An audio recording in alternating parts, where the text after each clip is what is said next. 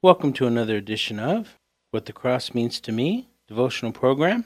This is your host, Rob Holt, coming to you from the KKXX Studios, Life Radio. It is good to be with you as we contemplate fresh perspectives on the meaning of the cross. I am not a theologian, but have been a photographer for over 30 years. And if a picture tells 1,000 words, then yes, I guess you could say that I preach to the glory of our Creator by capturing and sharing what the Creator has created. My mission is to share the gospel through my imagery, the spoken word, and the written word. This program fulfills the spoken part, and the imagery utilized for this devotional are of a singular cross on a lonely hill shot over a 2-year period. The written word for this program is from a book I published about that cross collection. It matches 30 cross images with 30 original essays from a wide spectrum of Christian leaders sharing their insights on the cross. The book shares the same name as the program, What the Cross Means to Me. Each week we explore one of these cross images and ponder the wider meaning of the cross through the lens of Scripture. This week's devotional is inspired by the image entitled The Dawn, an image I shot about 30 minutes before the sun rose. I had gotten to the site of the cross about an hour before the sun broke above the horizon line. There is a semicircle of glow above the horizon, indicating where the sun will rise from. And the intensity of light and color changes as you view it away from the horizon line. It forms a semicircle shade of amber and then yellow, and then it leads to light blue and then to dark blue. And why did I choose the name The Dawn? One obvious reason is the image was captured as the dawn was shaping up. However, the verse that resonated with me is found in 2 Peter 1:19. We have the more sure word of prophecy, and you do well that you heed it, as to a lamp shining in a dark place, until the day dawns, and in the morning star arises in your hearts. When I first read this scripture, I thought of it in a collective application versus to an individual Christian. The first thought that came to me was the breadth and depth of the Old Testament prophecies about the Messiah to come. This was not a hard interpretation to make, considering the first part of the verse. Quote, we also have the word of prophets as confirmed beyond doubt, unquote. And prophecies pointing to not just the fulfillment of a previous covenant between God and man, but a wholly new covenant, one that was witnessed and documented in the New Testament. Covenants that were like concentric circles spreading out in two distinct ways over time. One is the focus on each covenant in chronological order. The first was individual, Noah, then tribal, Moses and the Hebrews, then nationally, David, King David, and then universal, Jesus for all mankind. This final covenant is mediated by Jesus through his crucifixion as the basis of the promise. Through his resurrection and retrieval of the keys to death, hell, and the grave, Jesus restores life for those who believe in and live for him. In other words, the new covenant is a fulfillment of all the covenants. However, each preceding covenant had involved two parties, God and the Hebrew people, meaning there are blessings or consequences for or from either party. In other words, it is, or should be, a two-way street. Each have obligations, and each have potential rewards and potential consequences. We find it very interesting that after the Davidic covenant, the cycles of punishment increased. As the Hebrew people forgot about God and turned their back on him, breaking the covenant, they entered into a new phase of consequence, punishment, and then banishment from the land inherited to them by God.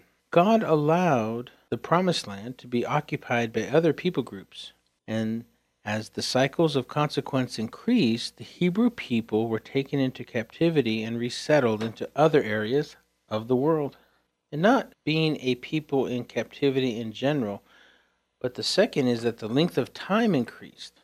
the last exile lasting over 1,000 years, and it was a very dark time for the Jewish people, to be sure. Generation after generation of new Hebrew kids brought up being taught about the blessings of being God's chosen people and his special covenants, and yet what they saw was a very bleak view of their present.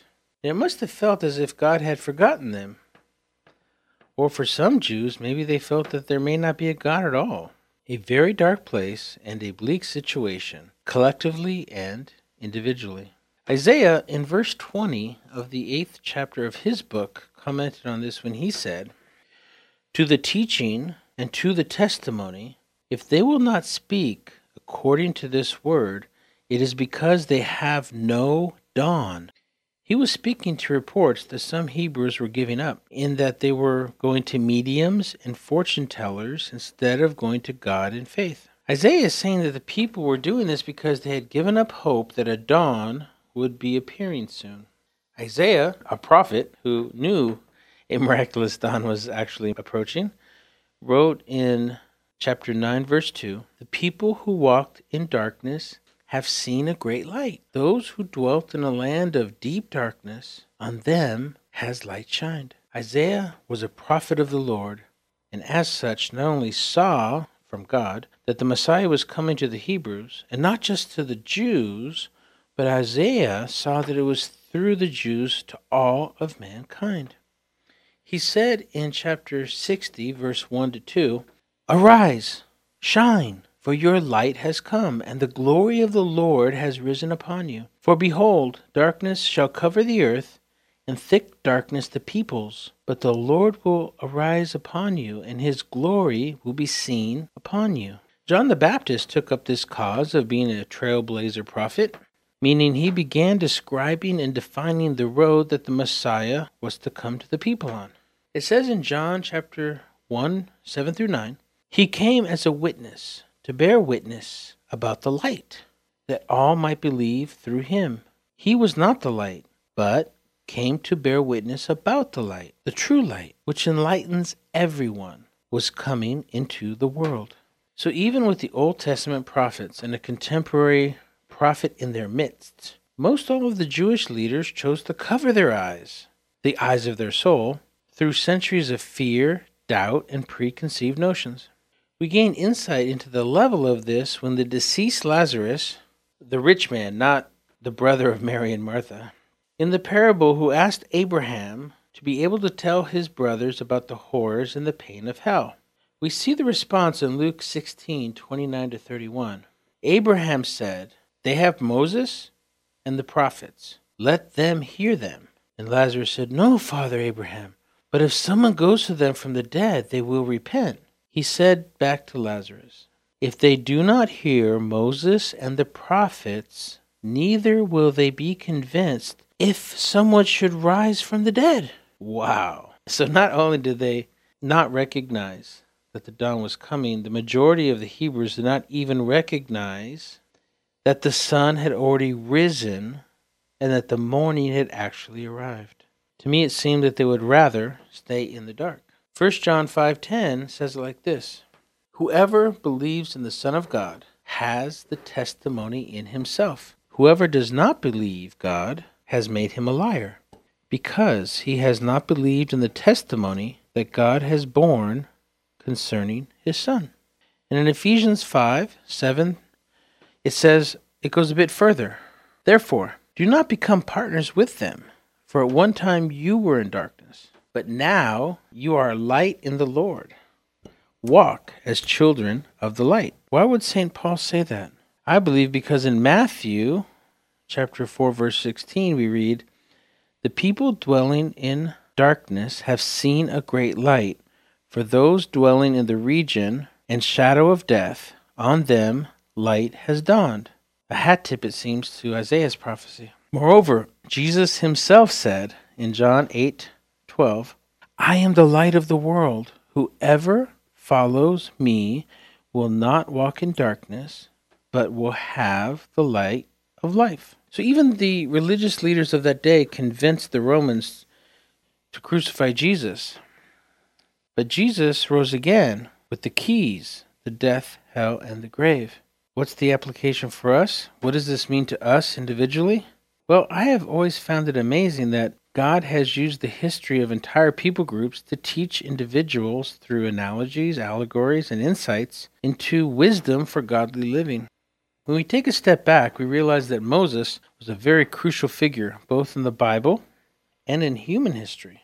What really impresses me is that this whole story, with Moses being saved in the raft, being brought into Pharaoh's house, Moses fleeing after the manslaughter or murder of the Egyptian taskmaster, the 40 years in the desert, the burning bush, the return to Egypt, the 10 plagues, especially the last one to kill all the firstborn in the entire nation, God's deliverance through the sign of the cross in lamb's blood on the door, the Passover, the passing through the Red Sea, the 10 commandments on the tablets, Aaron's sinful fall into corporate carnality and idolatry, the second set of tablets, the 40 years of wandering in the desert, the creation of the law, priesthood, and new culture, and Moses being taken into heaven in his mortal body right before the Hebrews finally crossed over into the promised land was all an amazing foreshadowing about Jesus and his impact on humankind and for us as individuals.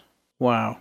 And more than that, so many lessons and insights can be gained for each of us in our spiritual journey through each of these subplots. In other words, while Moses was a savior for the Jews, a messianic character to be sure, Jesus was the savior of all mankind, including you.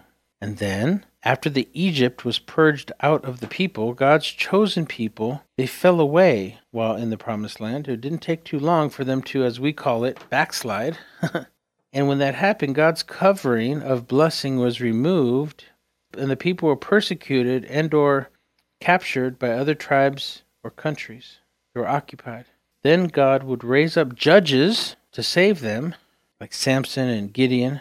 But then they would get happy again, content, fat and happy. Their bellies would enlarge again, and they would fall away once more. And then another judge would emerge and yet again save them. Then the people insulted God at one point and asked for a king so that they could be like the other nations. And after the failed experiment with Saul, David and his son take over and bring great prosperity to Israel. But eventually, the cycle we see in 1st and 2nd Judges reemerge, and the punishment seemed to last a little longer each time. As I mentioned earlier, the final one lasting almost 2,000 years. Until when Jesus is born into this world. The point is there are so many truths and lessons that do or can apply to the spiritual journey of all of us. But you can't learn these key lessons if you're not reading the Old Testament and the stories of the judges or the prophets. Some may say, well, that sounds nice, but nobody really knows what I'm going through. No one really understands how dark my night is. Really? Jesus asked God the Father to forgive the soldier as the soldier was nailing huge stakes into his wrist. I think he understands us humans very well, even the ones that turn their back on him. In John 1:11 through 13, it says, "He came into his own, and his own received him not." So yes, in addition to feeling cold, hungry, tired, discouraged, encouraged, happy, sad, pain, grief, and yes, abandonment and rejection. And not only by man, as read about in this gospel, but also fully abandoned and decoupled from his heavenly Father while on the cross, when all the sins of the world were laid upon him. Jesus came to understand anything that we could and can go through, and he can more relate than with everything you have gone through or can go through than anyone else. We have a lot of choices in life, but do we not have a choice in what we have to go through? We have to go through nights at the end of every day. Some nights, like the afternoon that we later referred to as Good Friday, must have seemed like an eternity to the disciples. Well, we know it lasted all day Saturday until the dawn of what we call now Easter morning, which brought a new day and a new era. The one thing that we all have in common is that all of us, across our entire lives, live out the same ratio. Meaning all of us have a certain balance of days to night. No matter how old you are, we have the same ratio of days to the same amount of nights. No one can say we have experienced more of a ratio of nights, or that one night has lasted longer than its prescribed 12-hour shift. Yes, some nights are more uneventful than others, and some nights are more intense or more painful than others. But the same can be said about the days. Some days are better than others, but why is it that when people go through hard times, they relate it to being in the dark?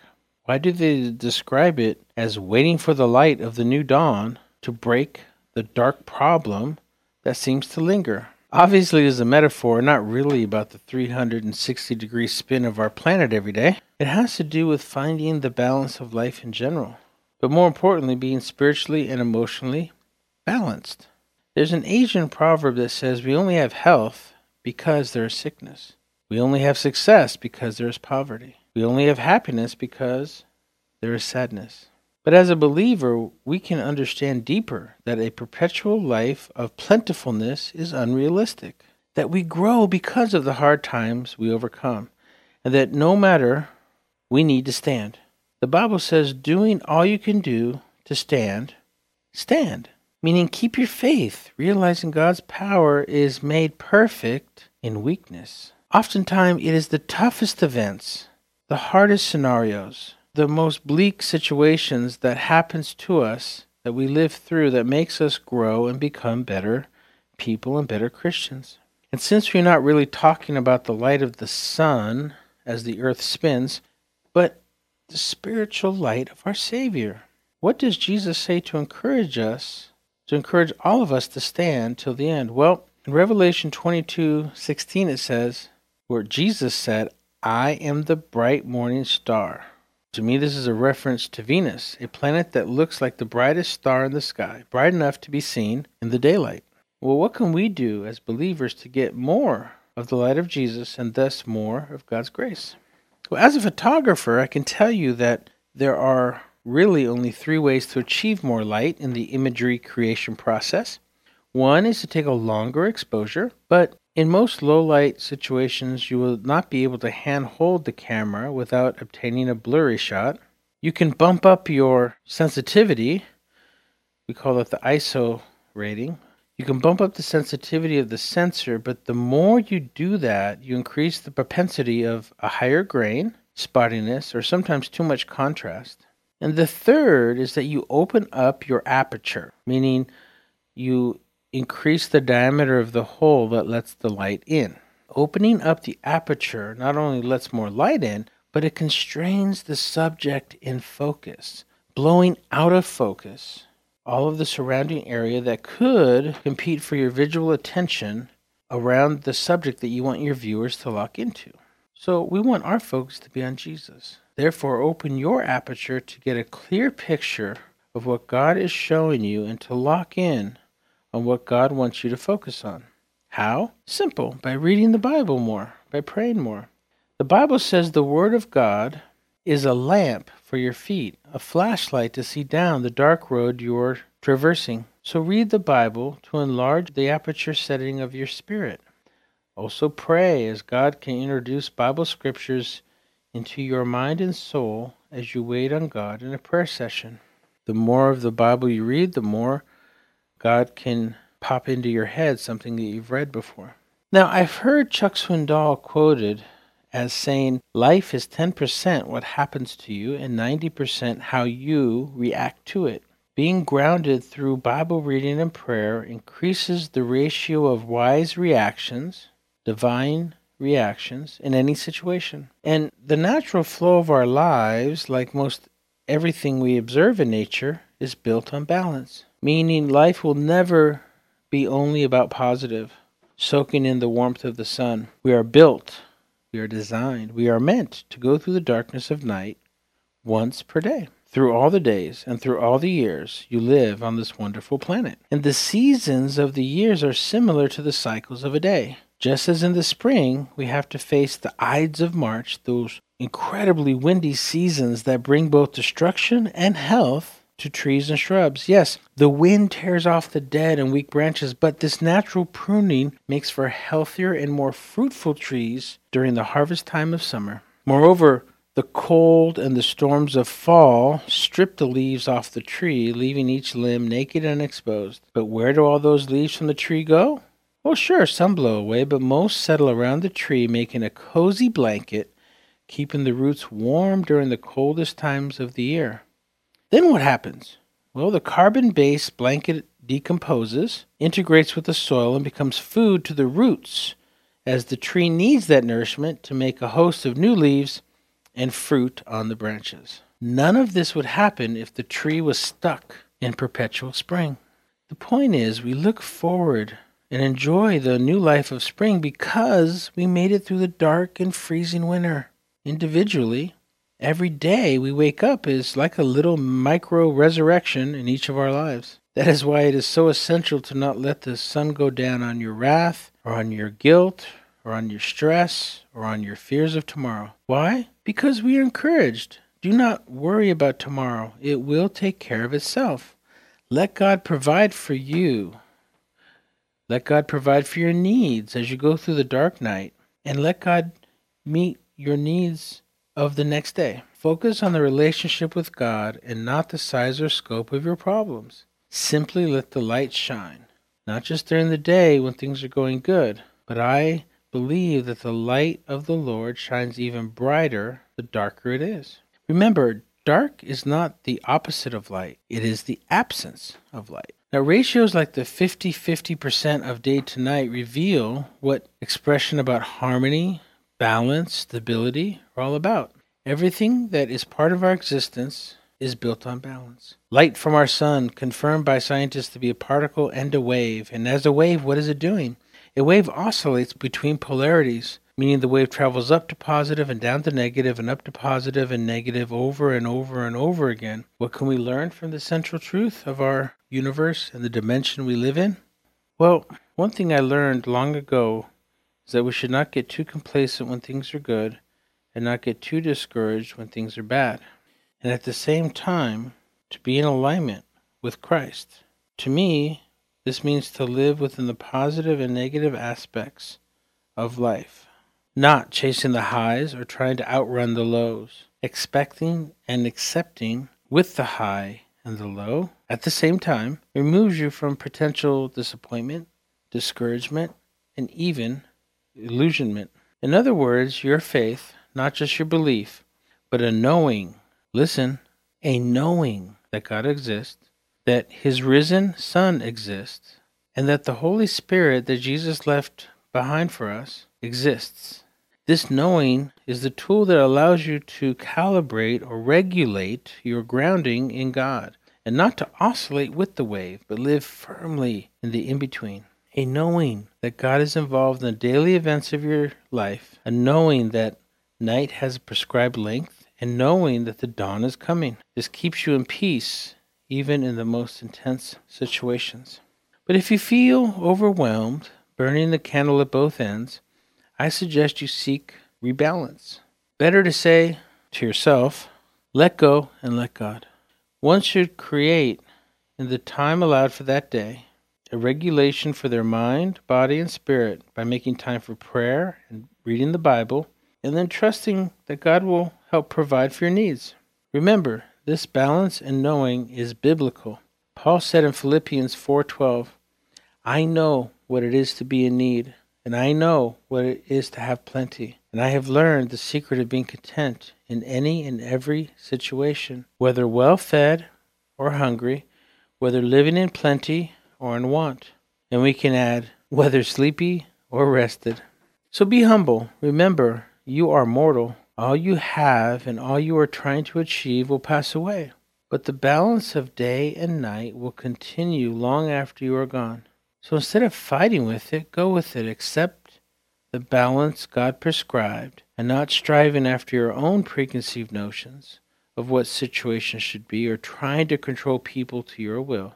When you are truly on the road of righteousness, which runs through the kingdom of heaven, then you will have a countenance that is better than any poker face. People will not just see, but they will feel His peace from you. When circumstances are great, you are in peace.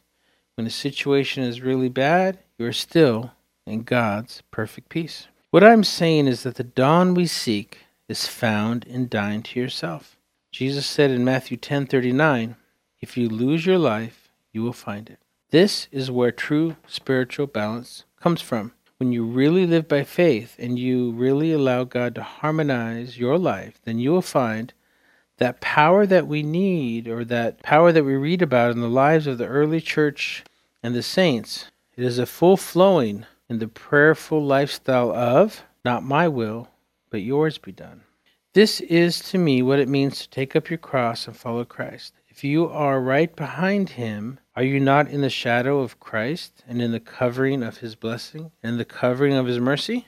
And if I am willing to do all that, and if you are willing to do that, then you are also willing to sacrifice your life as Jesus did. And if you do sacrifice your life with and in Christ, then you're also able to share in the supernatural, subatomic, and electromagnetic power that raised Jesus from the grave. Rising with Jesus means that you partake in the Easter morning dawn every day. By giving up all your strength and natural power, you receive a higher divinity power. That is the light that we are to let shine to all those we interface with. Consider Luke 1:78, which says, "Because of the tender mercy of God, by which the rising sun will come to us from heaven." Meaning the grace of God is new every dawn. Every day brings the possibility of blessings from and in the right relationship with God. There is an inspirational phrase by G. Morgan Campbell providing hope of an approaching dawn through the long dark night, which says, "Nobody who has truly seen the cross of Christ can ever speak of hopeless cases." Now, if you're a Christian, have you been living in this paradigm, in this perspective? If not, I suggest you meditate on the cross and its meaning. Imitate Christ and become a shadow of the cross as you die to yourself today. Doing so removes doubt and fear and pain and provides the faith and joy needed to endure every trial, the strength to sacrifice whatever you are called to, as Jesus did, for the kingdom of God. Go, be that shadow of Christ today. And if you are not a Christian yet, then I suggest you consider accepting the incredible sacrifice Jesus made for you. Contemplate what Jesus did for you. Read the crucifixion accounts in the Bible and consider asking God to refine your soul and heal your heart today. And with that, go in grace, and may God keep you in his perfect peace. Thanks for listening to What the Cross Means to Me devotional program. If you'd like to view the image discussed, like the dawn, along with other verspirations, then check out Rob Holt Inspires on Instagram. And if you'd like to hear other cross products, then log on to robeholt.com. That is ROBEHOLT.com.